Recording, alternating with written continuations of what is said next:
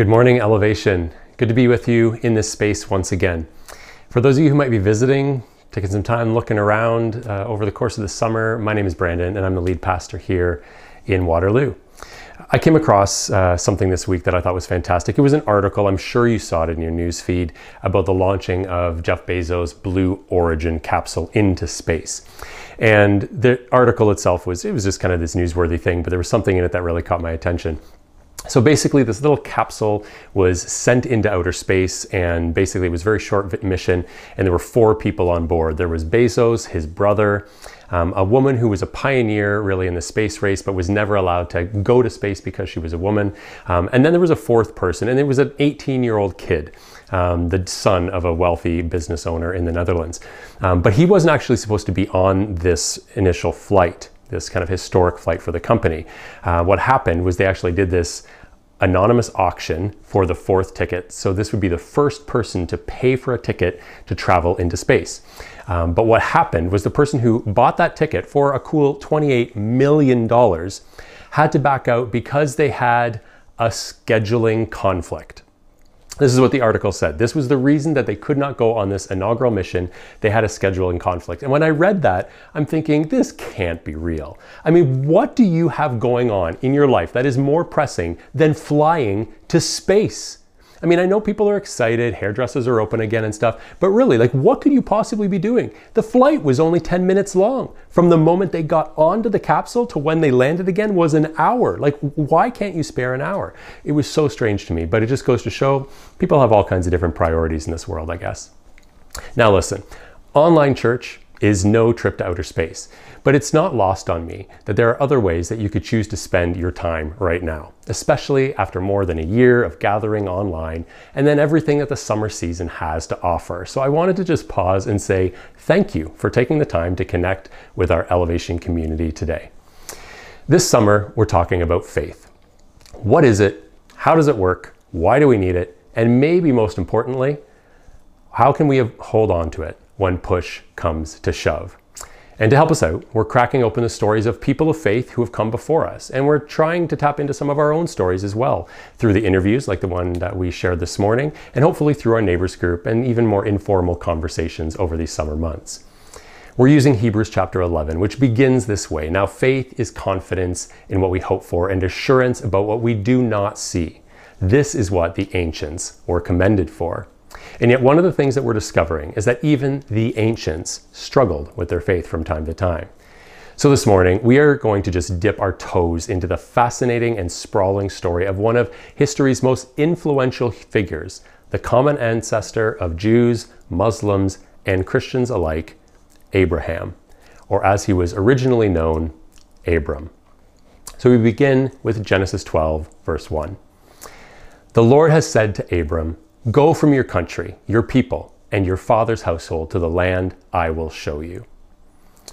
I looked up the most recent stats I could find from Stats Canada 2019, and there was this statement. It said that Canada is a nation of movers. About half of Canadian households have either moved within the past 5 years or intend to move within the next 5 years. So people in Canada move all the time. Suffice to say, this was simply not the case in the ancient Near East. At that point in history, you stayed put. You stayed with your family, with your clan, with your people. You didn't just venture off for the next thing up on the horizon. One of the interesting, and I would say perhaps overlooked aspects of this story is that Abram may not have been the first one in his family who is called by God. Now, this is just conjecture. There's no necessarily history to back this up, but I just noticed something about this story. You see, Abram's father, Terah, was the one who initially packed up his family with the intention of putting down roots in Canaan. I'll put a map up on the screen here for you. In the bottom right, you're going to see kind of the land of Ur of the Chaldeans. This is where Abram and his father Terah's family would have started out, and they made the journey north to Haran, and then the intention was to move south again toward Canaan.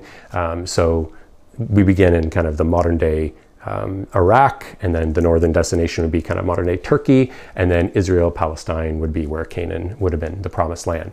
And so this is what the plan was from the beginning, but some unknowable factor led to Terah to change his plans and settle in Haran instead. Frederick Buechner writes, "We must each of us answer for ourselves, of course. Some days, it's easier to say yes than other days. And even when we say yes, there's always a no lurking somewhere in the shadows. Just as when we say no, there's always a yes. That's the way faith breathes in and breathes out, I think. The way it stays alive and grows." Now, I love this image. Faith breathing in and out. Yes and no. Now, at some point, while Terah decided that he was going to stay in Haran instead of continuing on to Canaan, Abram heard God calling him to complete the journey. Now, what God says to him requires some serious translation. He says, "You're to leave your father's household." Well, what does this mean? I think in our own culture, we think, well, of course, people should leave their father's household. Like maybe it's when you're done high school, maybe it's when you're done university. At some point in young adulthood, it's a good time to leave your father's household. But something was different in Abram's day. Your father's household, well, it was everything. It was your entire way of life. It was everything that you knew in the world. Leaving that was leaving everything. It was going from the known to the unknown. And not only to the unknown, but as one other author puts it, to something that doesn't exist yet. Now, I saw this article this week that Google Maps was in some hot water because they had suggested some potentially fatal hiking routes up Scotland's highest mountain. And so the people who are in charge of these kind of national parks there were saying, we're running into problems because in one case, there was this particular map that Google Maps had suggested that even the most experienced mountaineer would have difficulty following this route. And in another particular ascent to a peak, they said that the line recommended on a walking route would actually take people over a cliff. And so they're saying, please, if you're trying to hike our mountains, do us a favor, talk to us. Don't just trust the Google Maps. Now listen, I'm not throwing any shade at Google Maps here. I personally think that if you're going to try and hike a mountain, that you should probably do more than just put the peak in a search engine. I think you should probably do a little more research than that. But taking a step of faith, well, it can feel dangerous and it can actually even feel threatening, especially if the step you're being asked to take does not have an obvious precedent or a familiar destination.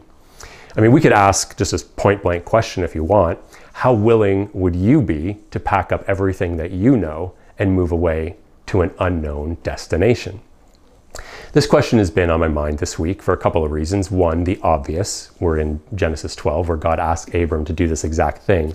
But Melissa and I have also been spending some time this week with good friends of ours who are longtime members of our Elevation community, but about 6 years ago moved out to Saskatoon. They packed up everything they knew and moved their young family to another province. Yes, Canadians move more frequently than people did thousands of years ago, but it still was a massive move. And so every time we get together, we find ourselves talking to them about how are you adjusting? How is the change? Even years later, and in many ways they're thriving, but in some ways there still continues to be struggles, right? You see, at times, faith invites us to leave the familiar and trade in our security for something other and maybe even better. Now, what was the better that Abram was looking forward to? We read it in Genesis 12, verse 3, that all peoples on earth will be blessed through you. Now, there isn't much better than that everyone on earth would be blessed through you. Now, even with that in mind, let me be the first to admit that this is not the path that I would choose. Some people love adventure. Some people just like, let's move here, let's try this. That's just not me. So if you are here saying like, I can't imagine being able to pick up my life and move to a wholly another place and start again, well, let me just tell you that that's not something that I would feel comfortable with either. Now, a couple of months ago, when our kids were doing online school, remember that? Jude was doing an English assignment and he was doing it on poetry. And he says to me at one point, he says like, I hate poetry. And I'm just like, I said, I don't like poetry all that much either. But some of them are good. And he said, not this one. This one's no good at all. And he starts reading to me this poem. I said, what's the title of it? He says, it's The Road Not Taken. I said, you mean by Robert Frost? And he's like, oh yeah, you know it? I'm just like, that's a great poem. That's actually one of the good ones. And he's just like, no, it's no good. And I understand. I mean, at 16, you're only starting to make the kind of decisions that Frost's anonymous traveler was making. So it's a well-known poem about someone who comes to the edge of a wood and there are two paths and he has to make a decision. Which one am I going to take? And I just want to read the last stanzas of the poem after he makes a decision that he's going to take one direction over another. I shall be telling this with a sigh, somewhere ages and ages hence. Two roads diverged in a wood, and I took the one less traveled by. and that has made all the difference. You see, it does make all the difference. And whether we're talking about the choices that we make as individuals, as members of a family unit, or as a community of faith, it makes the difference. Are we willing to walk down a path where we're not sure where it leads? Now, God may or may not call us to go to faraway places and do unusual things. But countless times, every day, we still need to find ways to say yes or no, to go on with God or to stay where we are, to stay as we are. Hebrews 11:8 says, by faith, Abraham, when called to go to a place that he would later receive as his inheritance, obeyed and went, even though he did not know where he was going. Now, with all due respect to the author of Hebrews, to be honest, obeyed and went is a serious oversimplification of what happened. There is so much to this story that we don't have time to dive into this morning, but I'd like to choose one key chapter of Abram's journey that illustrates something important about just how challenging it can be to have faith in real time. So, at the beginning of this second leg of the journey, we read that Abram was 75 years old when he set out from Haran. Now, maybe here in 2021, 75 is the new 65, but it's not the new 35. There will always be exceptions, but generally speaking, people aren't looking to start families in the 8th decade of their life. Abraham and Sarah clearly wanted children, but were told that she wasn't able to conceive. Now, some of you have walked this very path, and some may be walking it now.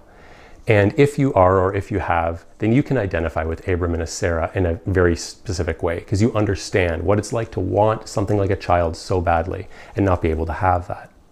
So even though Abram had stepped out on this journey of faith, believing against all odds that God would make him into a great nation, there was still the obvious barrier. How can you make a nation if I can't have children? At one point, Abram vents to God. He points out that the only one to carry on his family is going to be his servant. How can that work? How can my servant be the one who's going to make me into a great nation? We read God's response in Genesis 15, verses 4-6.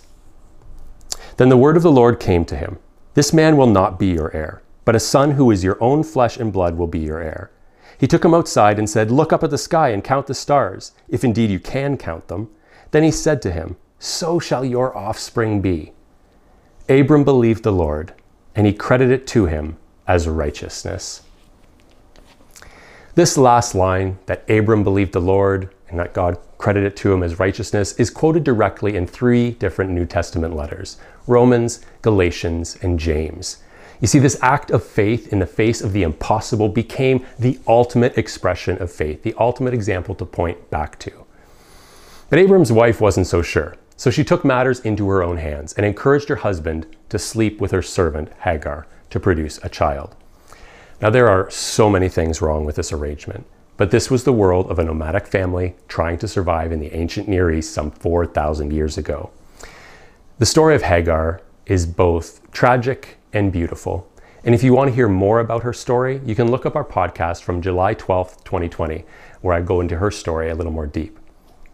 Now, Hagar had a child, Ishmael, which led to strife in the family. Go figure. But even with the attempt to take faith into their own hands, God stuck with Abe and Sarah. As for Sarah, your wife, God said, I will bless her and will surely give you a son by her. I will bless her so that she will be a mother of nations. Kings of people will come from her. Abraham's response was to laugh. Will a son be born to a man 100 years old? He asked. Will Sarah bear a child at the age of 90? 70s is one thing. We're in the 90s now. But he wasn't the only one who thought this was a crazy idea. On another occasion, as God sends a messenger to kind of remind Abram of this promise, Sarah overhears. And we read in Genesis 18:12 that Sarah laughed to herself as she thought, after I am worn out and my Lord is old, will I now have this pleasure? She's like, seriously, the irony is killing me here. Have you ever laughed at the possibility of God doing something in and through you? Maybe someone suggests that you could accomplish something or do something and you're like, no, that could never happen, which is another way of saying that God could never use me in that way. I think a lot of us have probably had that experience. Well, how did God respond to this? The Lord said to Abraham, why did Sarah laugh and say, will I really have a child now that I am old? Is anything too hard for for the Lord? It's this awesome rhetorical question that God asks. Like, I can do what I want here. But there's something in this story about the laughability of trusting God, of having faith. And if you find yourself laughing like there's no way this could ever happen, this might actually be an indicator that it's a time for you to have faith. Now, here's the thing. Yes, Sarah laughed and doubted that God would do as God had promised. That is a lack of faith by just about every definition. But listen again to the author of Hebrews. By faith, even Sarah, who was past childbearing age, was unable to bear children because she considered him faithful who had made the promise. So even though they tried to make things happen on their own and laughed at the suggestion of what God could do in their lives, Abraham and Sarah are remembered for their faith, which is a great reminder that even when we question God's promises, when we grow impatient and try to take things into our own hands, when we laugh at the possibility of being used by God, even these don't disqualify us from being people of faith. I like the words of the Danish philosopher Søren Kierkegaard. What no person has a right to is to delude others into the belief that faith is something of no great significance or that it is an easy matter, whereas it is the greatest and most difficult of all things. Now, last weekend, our neighbor's kids showed up at our front door. They rang the doorbell and I came to the door and they were standing there with this giant zucchini in their hands. And they're about, I think, 8 and 6 years old. And I looked at this thing and I was like, what on earth is that? And they're like, it's a zucchini. I'm like, where did you get it? We grew it in our garden. I'm like, that is the biggest zucchini I've ever seen in my life. I said, what did you feed it to make it grow so big? And they kind of were giggling. And then the girl, the 8-year-old, looks at me and she says, well, only water and rain. And I was like, only water and rain. That's amazing to make the zucchini grow that big. Well, what do we need to feed our faith so that it grows like the zucchini? Our reading from Hebrews offers a suggestion. Hebrews 11, verse 9 and 10. By faith, Abraham made his home in the promised land like a stranger in a foreign country. For he was looking forward to the city with foundations, whose architect and builder is God. For our faith to not only survive but grow, we need a glimpse of what lies ahead. Now let's be honest. In these COVID days, a glimpse of what lies ahead would be a whole lot more than what we're used to seeing, which is basically just fog, right? But in Genesis 15:5, remember what happened. God took Abraham outside and said, look up at the heavens and count the stars, if indeed you can count them. So shall your offspring be. This glimpse was the water, the rain that enabled Abraham's faith to grow. But I want to pick up again from Hebrews 11, just beyond where this morning's reading ended.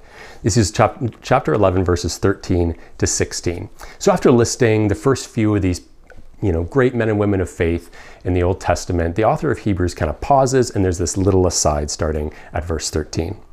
All these people were still living by faith when they died. They did not receive the things promised. They only saw them and welcomed them from a distance, admitting they were foreigners and strangers on earth. People who say such things show that they are looking for a country of their own. If they had been thinking of the country they had left, they would have had opportunity to return. Instead, they were longing for a better country, a heavenly one.